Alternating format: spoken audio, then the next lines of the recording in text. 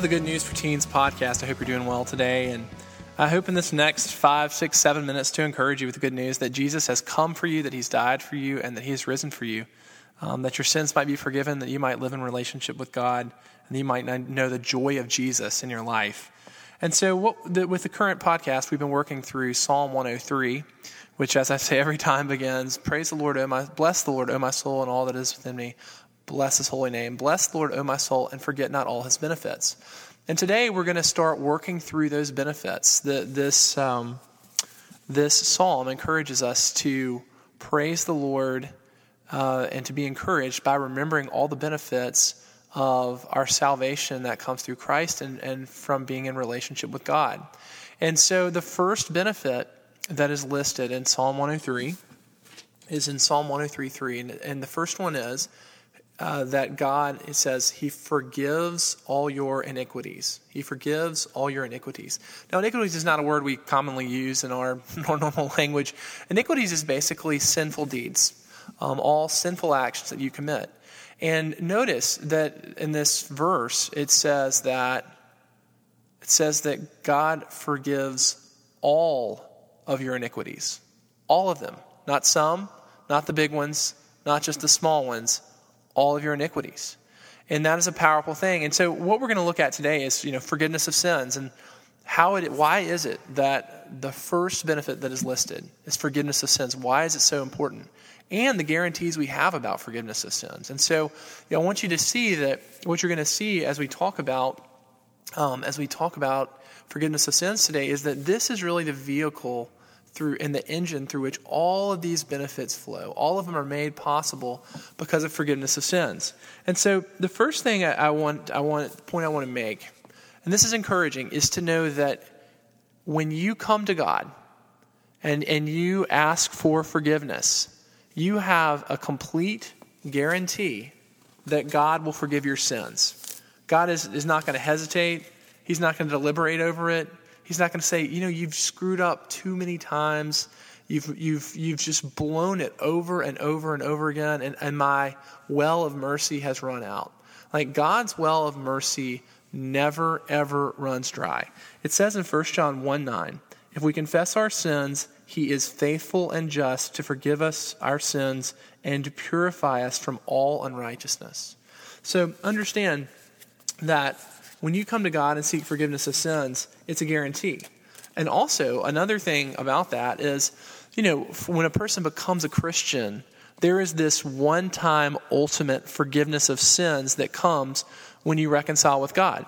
So whether it was when you were 3 years old or when you were in the 3rd grade or you were in confirmation or on a retreat, whatever it is, when you come to God and you reconcile with him, and you reconcile with God just like you reconcile with any other person. You come to him and you say, God, I'm sorry for my sins, and I thank you for sending Jesus to die for my sins, and I pray that you would forgive me, and that I might live in relationship with you as my Savior, my Lord. Like that, all of your sins, past, present, and future, are forgiven. Your slate is wiped clean. And the amazing thing about that is that consequently, you have peace with God. It says in Romans 5:1, therefore being justified by faith. Justified just means that you've been made righteous. All of your sins have been forgiven. You've been made perfectly acceptable in God's eyes. Therefore, being justified by faith, we have peace with God through our Lord Jesus Christ.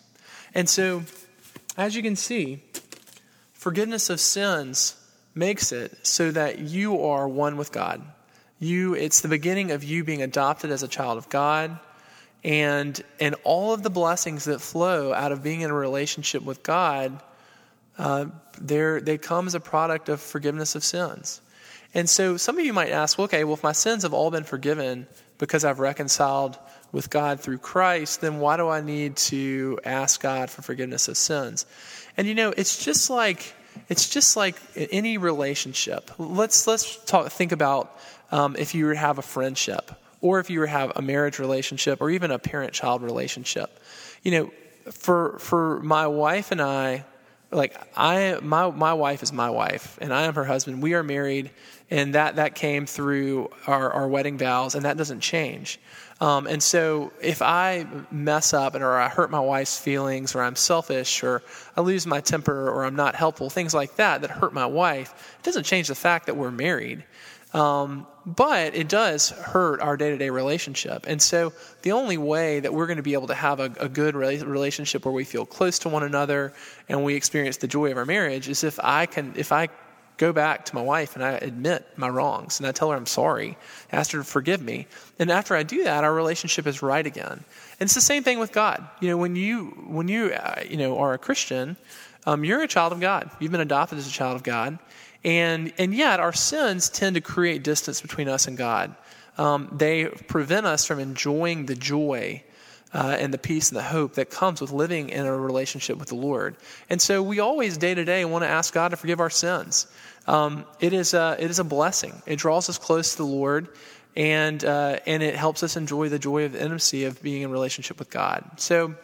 So the good news for today is, first and foremost, if you are a person who's come to Jesus and you've reconciled with God through him, all of your sins are forgiven. God is not holding anything against you. Your slate is completely clean from now through eternity.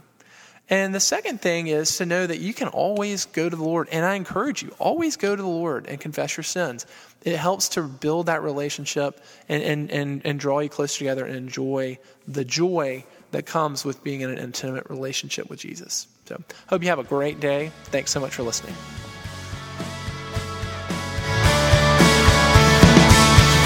My God is strong enough to raise me from the grave.